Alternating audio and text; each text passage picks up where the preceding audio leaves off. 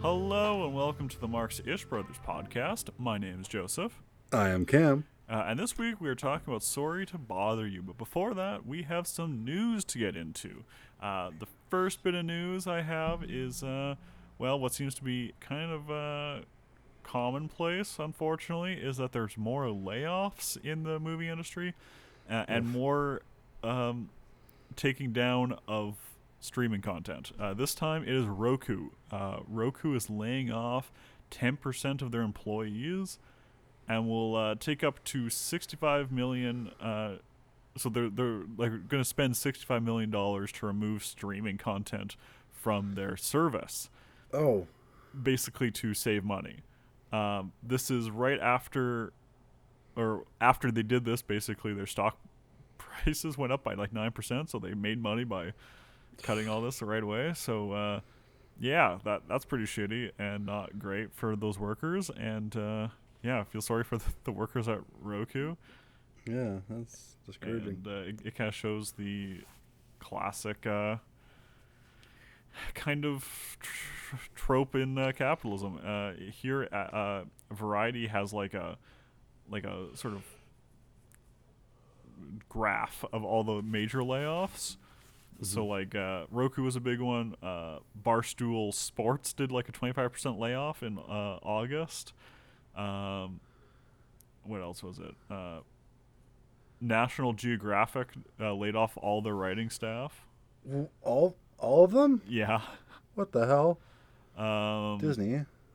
The Athletic did like 4%. Yeah. Los Angeles Times laid off 74%. 74. Jeez and rice. Spotify laid off 200 employees. Paramount did 25%. Yeah, so layoffs really are happening a lot because you gotta make more money for that CEO. You gotta make more money for the stockholders. So yeah. Oh. Vroom. The vrooms are on our end. Yeah, don't mind the motorcycles. People like to be loud just for shits and giggles. Anyways, my next bit of news, unless you had something to say about it, is that fuck the CEOs, I guess. Yeah. Agreed. So solidarity forever with the workers. Yes, thank you. It is festival season. So today is like the kickoff of TIFF, which is the Toronto International Film Festival, which is kind of the biggest film festival in our country. We were invited. Yes, definitely. So it's very interesting because like with like the actors and writers being on strike, there's a lot less sort of fanfare, but there's still like people are still going to movies, which shows that like movies are more, I would say, just as popular, if not more popular right now than ever. Yep. And that's just more incentive to be like, hey, maybe pay your actors and your writers because they're drawing in crowds. Like the director for TIFF was saying that, yeah, like we're seeing no dip in ticket sales. So it's like, yeah, like people wanted to go see movies. People like seeing movies. True. So maybe just pay the actors, which basically there's been no new news really in the actors or writers strike since the last time we talked about it, when they were basically brought in to be lectured by the CEOs and be like, hey, just give up. But going back to festival news in more a sort of fun sort of thing that happened is that Jean-Luc Godard's last work before like that he finished or didn't finish but like he died in the process of making is going to be released through Kino Lorber, which if you're like in the Blu-ray and 4K space is like a big player in like releasing old movies and stuff like that. They just did a 4K of 12 Angry Men. They did, which I am gonna buy at some point. yeah, you will. Let's go. So I thought that was kind of cool. I'm interested to see what happens to that. I believe it was finished by his longtime cinematographer. I think that's who finished it after his death because he died this past year. Yeah, it was fairly recent. Yeah, and it was purchased out of TIFF. So yeah, I thought that was kind of interesting, fun little thing because Jean-Luc Godard was like kind of a leftist movie figure for a long time. So Yeah. and definitely a figurehead of the French New Wave as well. Exactly, another thing that I personally enjoy a lot. But yeah, I thought that was just fun little festival news, and I'm Yes. interested to see kind of what movies are going to come out of this festival, with like the directors and writers being on strike, to see kind of what catches on. Yeah, I hope that someone gets buys new Linklater, The Hitman. That one looks good. Yeah, Gwen Powell, Adria Arjona from Andor, and Morbius. Both 5 tier, both 5-star films or projects. definitely yes, but yeah, definitely the dream is to go to TIFF one day. That'd be great. I would love to do that. I think it'd be a lot of fun. It'd be pretty cool. So if anyone knows anyone in TIFF and wants to hook us up. Yeah. That'd be great. Yeah. With all that podcasting money that we don't have, that would be great. Yeah. Anyways, that's all the news I have. Do you have anything else? That should be it, I think.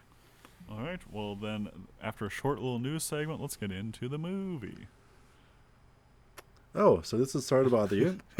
Some fast facts here. It's written by Boots Riley. He's a rapper as well, or used to be a rapper, but he does movies now, I guess. He was the head of the Coup, I believe, right? Yeah. Oh, okay. The Coup did music for this as well. So the Coup and someone else who He wrote the music for this movie. Okay. Okay. Why isn't this working? Lakeith Stanfield stars in it, as well as Tessa Thompson, Jermaine Fowler, Terry Crews has a little cameo, Patton Oswalt, David Cross, Danny Glover, Stephen Yen, and Armie Hammer. So pretty load cast. It's a great cast. Had a budget of $3.2 million, and it grossed, I think, about 20 or 18 and 18.7 looks like. So it did good for its budget.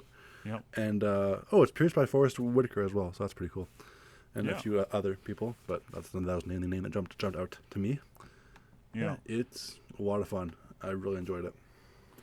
That's good. What is that? Your initial thought? Okay. Well, this is my third time watching it. I should probably preface that. Third time, fourth time, one, two, at least three. Okay. I think. Yeah. It's great. I love this movie so much. This is like, if I were to like, okay, like actually no, because I feel like it's.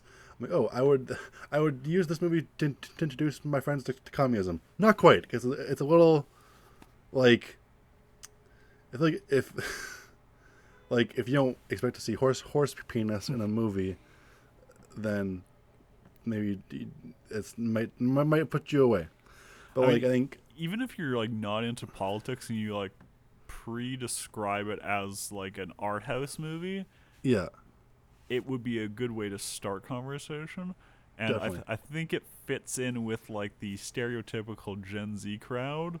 yes, Whereas like other audiences might find it a little weird, but if you're like Gen Z, like both of us are, you're like not too caught off guard, or you like Yeah. want to be caught off guard, if that makes sense. yeah, exactly, definitely. I love the production design. I like the use of montage and how, like, and specifically the first scene when he first gets the job, and then like they're while they're having sex, the room changes around them. Yeah. It's super cool. I love how like the TV folds into a bigger TV, and the bed grows layers, and the lights change. It's a great cool effect. And this movie is so creative, and like it is very very Gen Z, very sporadic, very random, very edgy in some kind of ways, and like I just love. This movie is amazing. I love this movie so much. And I can definitely see like where people like might not like it and find it to be a little too much. But me Yeah. personally, it scratches like a particular itch that I want in my brain, Right. and it just works so well. And the comedy is perfect. Like even like getting into the movie, kind of the running theme is that to sell stuff, the main characters who are black use white voice to sell stuff. David Cross. Ye- Yeah, and like David Cross being like the voice of like the white voice, and like them doing like a lip sync to it just is like so comical, but also Yeah. just works so well. It's really well done, and it's a really good running gag through this movie. Yeah. But that brings me to sort of a question before we get too deep into this movie, because I think it'll be a good spring off point. Is this the most Marxist movie ever made? I saw that proposed in a paper, and I want to see your thoughts. I think of the 21st century, I would say yes.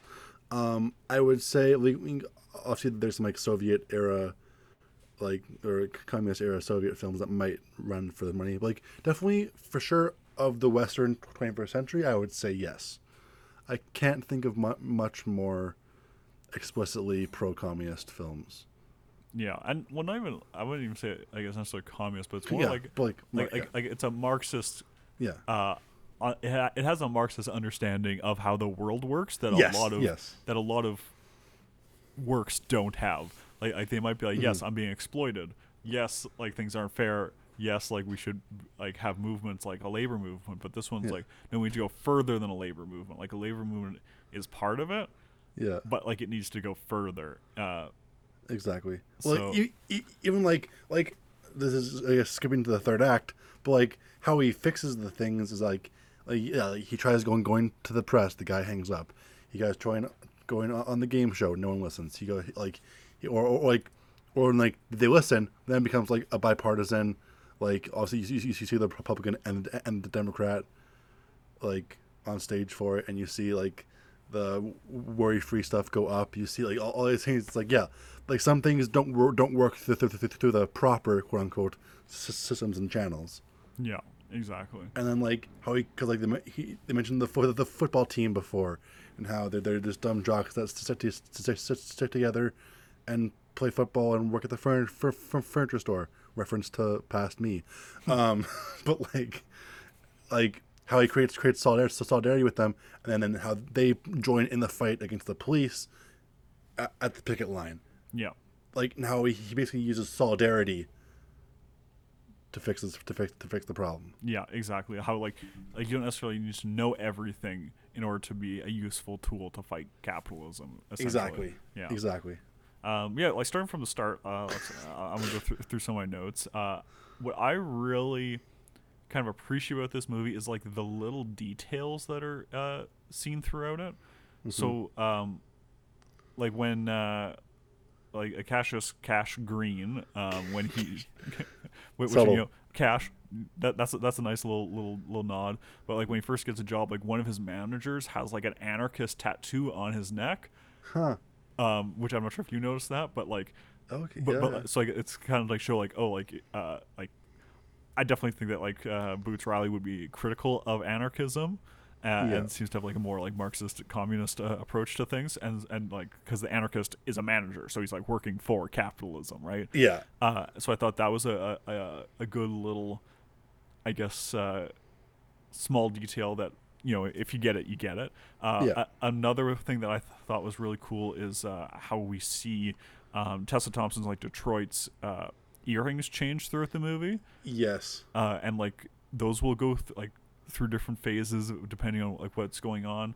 Another small detail that like is kind of shown throughout the movie is the picture of his dad changes as the movie goes on depending on what he's doing, which I thought was really interesting. Yeah. And I think that like just those like small little details work really well. What I thought was really kind of just like, oh yeah, like he gets it. Was the whole "we're a family" trope, which I like to start. They're like, yeah, like we're family, and how it's like basically used to exploit workers, and how that is definitely the case. Like I've worked at lots of jobs where like, yeah, we're like a family, and then they treat you like shit because they probably treat their own family like shit. We're a family, but not a unionized one. Exactly. Like even here, he asks like, "Oh, so that means we're gonna get paid more?" And they're like, Yeah. No. Yeah. So like this movie just really gets like the little details like that, which I really appreciate. It also like so pretty much right away we get into sort of the labor movement aspect of this. What were your thoughts on like how they displayed union organizing like through Stephen Yang's Squeeze, that's his character's name, through Squeeze's character as a union organizer? I really liked his character. I like how he kind of starts off like on the sidelines. He kind of sees, like, obviously he's looking for like potential, like in, like potential organizers, like that, or like fellow someone who else can get this going as well. Like he sees Cash just ask the question about getting paid more. Light bulb. Okay, we can talk. This guy's safe to talk to. Talk to him. Get the union going, and like because like ultimately like yeah like everyone in labor wants to get paid more. How do you get paid more? Like you do a union. Like it's Yeah. like obviously there's union dues whatever. But like as a whole, there's a reason why corporations try the hardest to disrupt unions. There's a reason why. And why they spend like millions and millions of dollars to fight union campaigns, like the case with Amazon most recently. Yeah. Exactly. Yeah. Also, yeah. They also like recently, like the NLRB in the States has been like pretty based about like union busting. Like, there's that one rule that they declared, like obviously saying things and enforcing things. Shut up, motorcycle, you son of a bitch. Saying something and enforcing something is different, right? But like what they're saying about like how like like if workers like ask for a union. And now, like, if corporations or like ask for an election for a union, and the corporation does shady anti-union stuff, then the election will be canceled. Yeah. And they'll have to recognize the union anyway. Obviously, a nice sentiment. If you can enforce that, great. Which is left to be seen, but yeah, I'm no Biden fan, but at least his government has been relatively pro-worker. I mean, there's definitely some cases like the strike, the railroad strike thing. That's definitely the biggest blemish. But like, compared to like any other politician or like any president's union relations in the last 40 years, he's probably the best one. Which isn't saying much, but not a high bar, but it's something. Yeah. Yeah. But no, the railroad strike, not great, really. No, that's definitely a big blemish. Like, like I don't know, Vaush, controversial guy. He's like, yeah, Biden's probably the most like pro-union president since Reagan. Yes, that includes the rail strike. That just shows how bad it has been the last 40-some years. Yeah, exactly. Because like I'd put the railroad strike as an equivalent of the air operators strike that Reagan kind of destroyed. Because like that whole strike breaking basically destroyed the union movement for the past 40 years. But yeah. Anyways, back to the movie. It's still relatively on topic, right? Because it's still labor. Exactly. But what I think this movie does a really good job as well is shows how individualism is used as a tool for capitalism, either by like pitting family against each other. Like how Terry Crews, I think it's his uncle, if I remember correctly. Yes. Yep. How like they're like fighting over money, and like how money is like a tool that's used to divide people. And like later on, how like he's just like trying to get money for himself and like maybe his girlfriend, but ultimately he's, rather than trying to support everyone and like make everyone a little bit wealthier, he's okay with them being poor, so he makes lots of money. And how like it's a sort of individualistic nature of capitalism, which is like, as long as I'm okay, that's all that matters. Like, who cares about the other person? Exactly. And them like promoting him because he could be pro-union, but like, if he's promoted and he's paid well, then it doesn't. Then like he won't care about the union. Yeah, exactly. So like you kind of lose all. I mean, you kind of. I hate. I mean, I get it. It's a character arc. It's good writing. You're supposed to hate Cash, like during that middle segment. But like, oh man, I just like scab. Yeah, exactly. And it's very interesting because it shows kind of, the reward that's given to you for being a scab. I'll bring it back close to home. So in the recent Manitoba liquor strike, basically like the starting wage for a part-time person is like $15 an hour. After a year, I think it's 16. After that, 17. Like that kind of thing. So for scab workers that they brought in, their starting wage was $21 an hour. Cheese and rice. Yeah, so like they have the money to pay these workers more. It's just that they want the power that having scab workers gives them because they're not unionized, right? Yeah. Like they'd rather pay people more and have them not unionized than have them unionized, but because then over time they can take away that pay, right? Like if you can give them lots of money at the beginning, over time it'll only be a very few people, like managers, who will get that lots of money. And even like there's a whole like kind of thought of like managers and how they're basically just like the new middle class and they're also being exploited. But yeah, Yeah. there's a lot of like in-depth thought that this movie is kind of referencing, which I think it does a good job of. But yeah, another thing that I would like to mention and I'd like to get your thoughts on is this movie's sort of depiction of media. So both art through Cash's girlfriend, Detroit, as well as through like the TV, which plays a prevalent role, mainly the show I Got the Shit Kicked Out of Me, and then sort of the other two shows, which is a news channel and then like a commercial for like this Amazon-esque company. So what was your thoughts on this movie's sort of depiction of media? Have a cola and smile, bitch. Oh yeah, it was very RoboCop. It felt very Verhoeven, of like outrageous ideas but played straight. Yeah. I mean, which obviously just kind of satire, but like if you think about it, like what's popular now is like reality TV, which is like basically that, or like things like Survivor, or like this is more like emotional pain, but like fucking shows like Love Island and like Bachelorette, like it's like emotional like stuff. Yeah. Like, oh, like you're going on dates with this person, you're ever. Oh, just kidding. It's all for drama and TV. It's like, hey, like it's just it's a different kind of pain, right? Instead of taking a punch to the face, you're taking a punch to the heart, emotionally. Yeah. Like it's like it definitely it definitely shows like the exploitativeness of reality TV, I would say, or even like daytime game shows with like, oh, like getting this much money or this much money, or like or like Family Feud, or pitting people to get against each other that way. But Steve Harvey's funny and it works. So, yeah, I think that's a good point. The way I saw it is kind of like a Noam Chomsky-esque sort of vision of manufacturing consent. Yes. Yep. So like with there being only sort of three options, like you're given like this illusion of choice, but really it's like the news, which is kind of anti-worker, I would say. Yeah.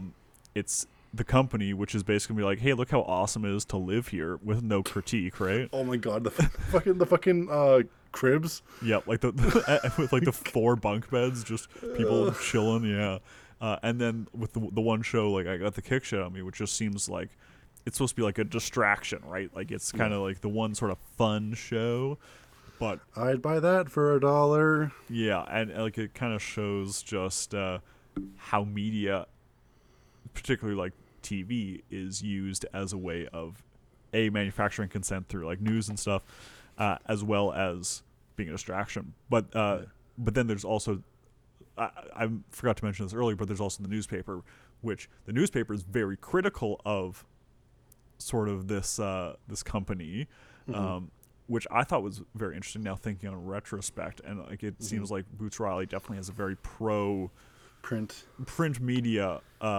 view. Did you notice that as well? Definitely. Something else that I wanted to touch on was why can I remember my oh god, why I hate when I have a thought and I get distracted and I lose that thought. Yeah. Okay, come back to me. But yes, print media. Print media. Yes. Do you have any more thoughts on that? That's great. Oh, sorry. How capitalism and media use like current events, either like left or like left thing, like they think of how they monetize like his wig, or the headband and the hair type, and it becomes a Halloween thing. Think of like how, like when George Floyd passed, how there was like shirts with his face on it, and whatever, and stuff like how they like monetize like current events instead of like which like yes, it kind of brings awareness, also waters down the issue. Yeah. Yeah. Well, I think it's a direct reference to the Kylie Jenner Pepsi ad. Yes. Yeah.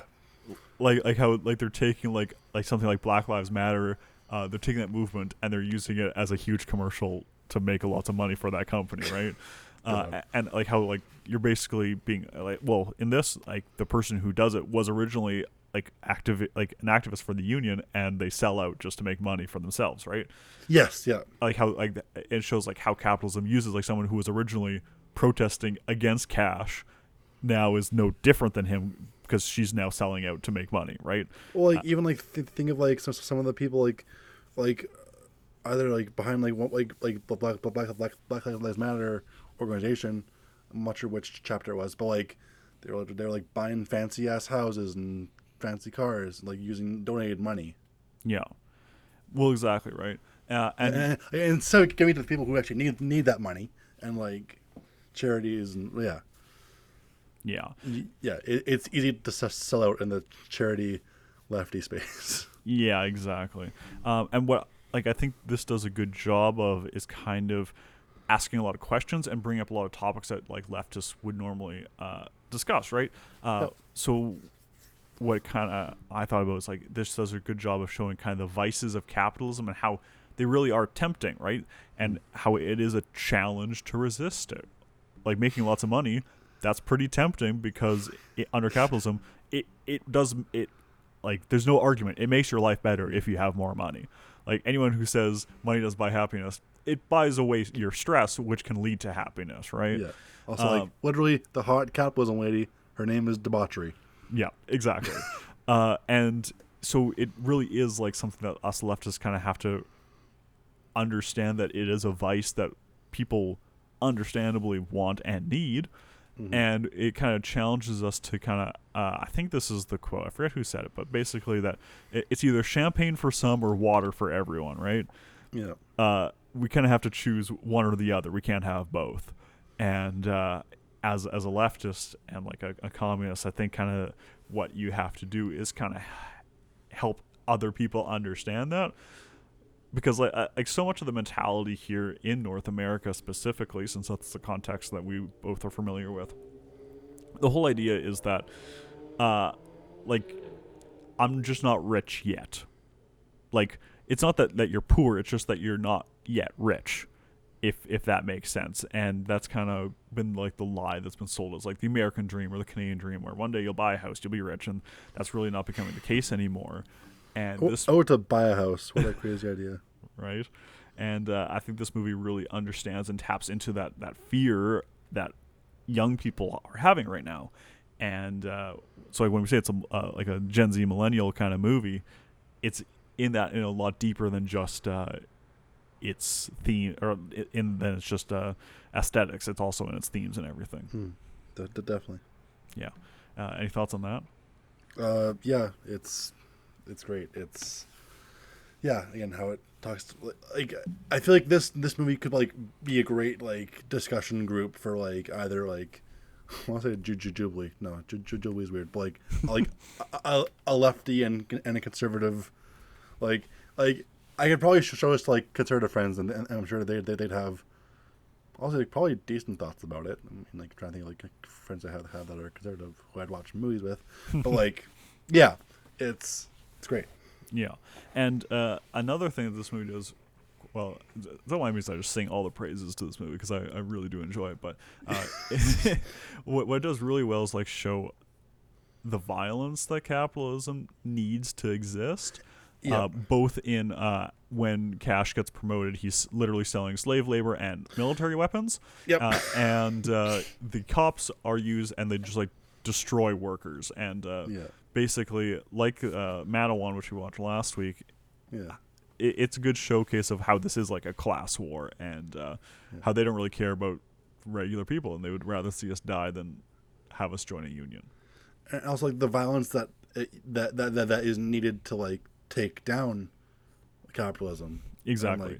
We can't vote it out. Like here, like when he first like tries to sort of be a revolutionary, he's like, like call your congresspersons. Like, great. Doesn't do fuck all. Like like they're all bought off by the companies. Like it's not going to do anything. Like exactly. Yeah. What's the one? Is that Mao? Political power comes from the barrel of a gun. I don't know. That sounds like a Mao thing. Possibly. But anyway, like capitalism is protected with power and violence. It can only be taken down with power and violence, right? Exactly. Yeah. Like the movie doesn't end with him knocking politely on Steve Lift's door. No. It ends with him breaking it down, Exactly. presumably to kill him. Like Yep. that's like that. That's a good happy ending. Is oh yeah, this person Armie Hammer, funny enough, gets murdered, Yeah. presumably off screen. Yeah. You can pretty safely assume that. Yeah. Yeah. Which is very interesting. But so what I think this does kind of show is how we lose our humanity to capitalism, which I think is best showcased in Detroit and Cash's relationship, right? Like as he becomes like sort of more driven to make more money, the further he and Detroit get, right? And I think that kind of shows how like the sort of the drive to get richer and richer really makes you unhuman. And I think like Boots Riley would be pretty explicit in saying that like people like, I don't know, Elon Musk and like those people aren't real humans and that kind of thing, right? And like that's a classic thing of like leftist movements where they're like there's two people, there's workers who are regular people, and then there's capitalists who are like parasites, right? Like they're not real people because like they don't have to have any of the struggles that we do and anything like that. Like sure, they might have the same anatomy as us, but they haven't had the same struggles, they haven't had the same life as us. And I think that's kind of what Boots Riley's definitely referencing. Exactly. If you aren't like an explicit leftist or Marxist or like someone who has that background, you might miss it, but as someone who is of that background, it's pretty blatant to me. Yeah. The Marxists, the anarchists. Yes, exactly. Thanks, Trump. So this another thing I kind of want to ask your opinion on is like, because I'm not sure if I have an answer, but this movie seems to have something to say about like drugs and capitalism, whether it be like coke, weed, or alcohol. Did you notice that, or am I reading too deep into this movie? Maybe like. I'm assuming that like some of like that like well like going back to the 80s and like before like cocaine was seen as a rich person drug, right? Or like powder. The reason why like powder cocaine had a lesser sentence than crack cocaine, right? Because powder cocaine was considered like that was like a Wall Street drug. Lawyers. Even though it's the same drug, and crack was just cheaper and used by black people. Exactly. Cocaine was used by rich white people. So one's bad, one's good. It's the whole like racialization of the law, right? Like black people presumably predominantly do this more. White people do this more. Okay, well let's punish the thing that like poor and black people use more. Like that's. The law isn't racist. Well, it kind of is actually. Like if you look at it from like a pure, what things get punished more, what things do this more. Like, yeah, the law is racist. Sorry, that's yeah.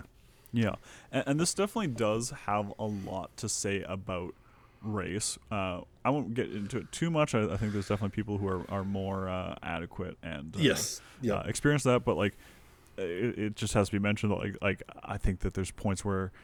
Like Cash is supposed to be showing kind of the performance that race is. Yes. Yep. When he's doing the quote unquote rap. Yes. The N-word shit rap. Yes. Yes. And how like basically he uses that again to gain more influence and power over these people, and how like basically can like fake his way into things just by like fitting into a stereotype after he's like. Earlier in the movie, he's like, yeah, like his like other like black friends, like yeah, like you're just like you're basically a white guy because like he doesn't do like stereotypical black things, and I don't have much to say about it, but I think if you watch it, that's something to look out for, and it's something to think about, and just something that Boots Riley does really good in kind of intertwining race, class, and gender into capitalism. And I think this movie does a really good job of kind of not necessarily answering questions, but asking the questions, which I think is a very Marxist approach, because I don't think Marx would even say that he had all the answers, but he wanted to ask questions just to, see where they go. That's definitely. For sure. Speaking of Marx, what? Hey, guess what? I'm going to talk about some Marx stuff. Let's go. So spoiler alert if you haven't seen this movie, but there are some horse people in this movie. Yes. Which when you first see, a little shocking. Oh, like a humanoid horse man with a horse cock. Yeah, that's a little. It's a Wait, little, sorry. There is a reference. We can make a Tim Robinson reference here. Any of these fuckers ever come out of the wall with like a massive horse cock or donkey dick? yeah, Boom! I made my Tim Robinson reference. nice. Thank Sorry, you. Mark's. So now Marx, but so if you aren't like a big studier of Marx, you would probably miss it. But what I find very interesting is that I think that this is a direct reference to Marx, because in Capital he connects workers to horses twice. Okay. The first is in chapter 10, section 6, when he calls child factory workers as workhorses. And later on, he calls South American mine workers, in reference to South American mine workers, he says that their bosses treat them like horses, which is like two sort of references to Marx, I think, or two quotes from Marx that I think Butrali is referencing by having, horses as kind of the ideal worker in this situation, which I find very interesting. And I think it's very clear that Butrali is a Marxist and has read Marx, and I think he's not too ashamed of that and would pretty openly say that he is. I'm shocked. Well, even wasn't there like a press event where someone asked like as a liberal left wing, he's like I'm a communist actually, or like something like that where someone like someone like called him a liberal or something. He was like, actually, I'm a communist. Yeah, like I think he's pretty explicit. Being called a liberal does suck, to be honest. Like, it's someone calls me a liberal, I want to punch that person so much. Like, do not call me that. Yeah, do not call me that. So I think that's pretty interesting. Another thing that I won't get into too much, but I think you should watch this movie and then ask questions and look into, is sex and capitalism, sex and socialism, because that is a thing. If you here, let me just pull it up. If you want to, if you have any thoughts on that, I should pull something up real quick. Sex is something that happens when two or more people love each other or don't love each other. They just kind of find it attractive. And like, I feel like capitalism has a more like a trend like, I feel like because capitalism, like, you have to like view people as numbers. On the right, you see stuff like who is that person who's like, oh, like high value men need to have sex with women to keep body counts down. Like someone like when we're viewing people as like a high Sirens value, are on our end. Yeah, like like you see like, oh, high value men have to do this, or like we're reducing people to like lower high value based off of like things that like don't really matter. I think. And sort of, let's see here, I found the person I want to reference. So there's this YouTuber named Khadija. They have a YouTube channel. Look them up. It's KHADIJA space MBOWE. And they have a video basically about like sex and capitalism, which I think would be a good sort of commentary on this section. And I'll put a link in our notes here. How was that for a riff? That was great. Thank you for that. Well, I try to find someone whose name slipped my mind. So I think that's all I have to talk about, like the themes and messaging of this movie. But in the actual filmmaking, what did you think of like the like music and stuff like that? I mean, music was great. There's always a good like, not like Neil job, because like it was mostly like original music, I think. Mm-hmm. But like written by Boots Riley.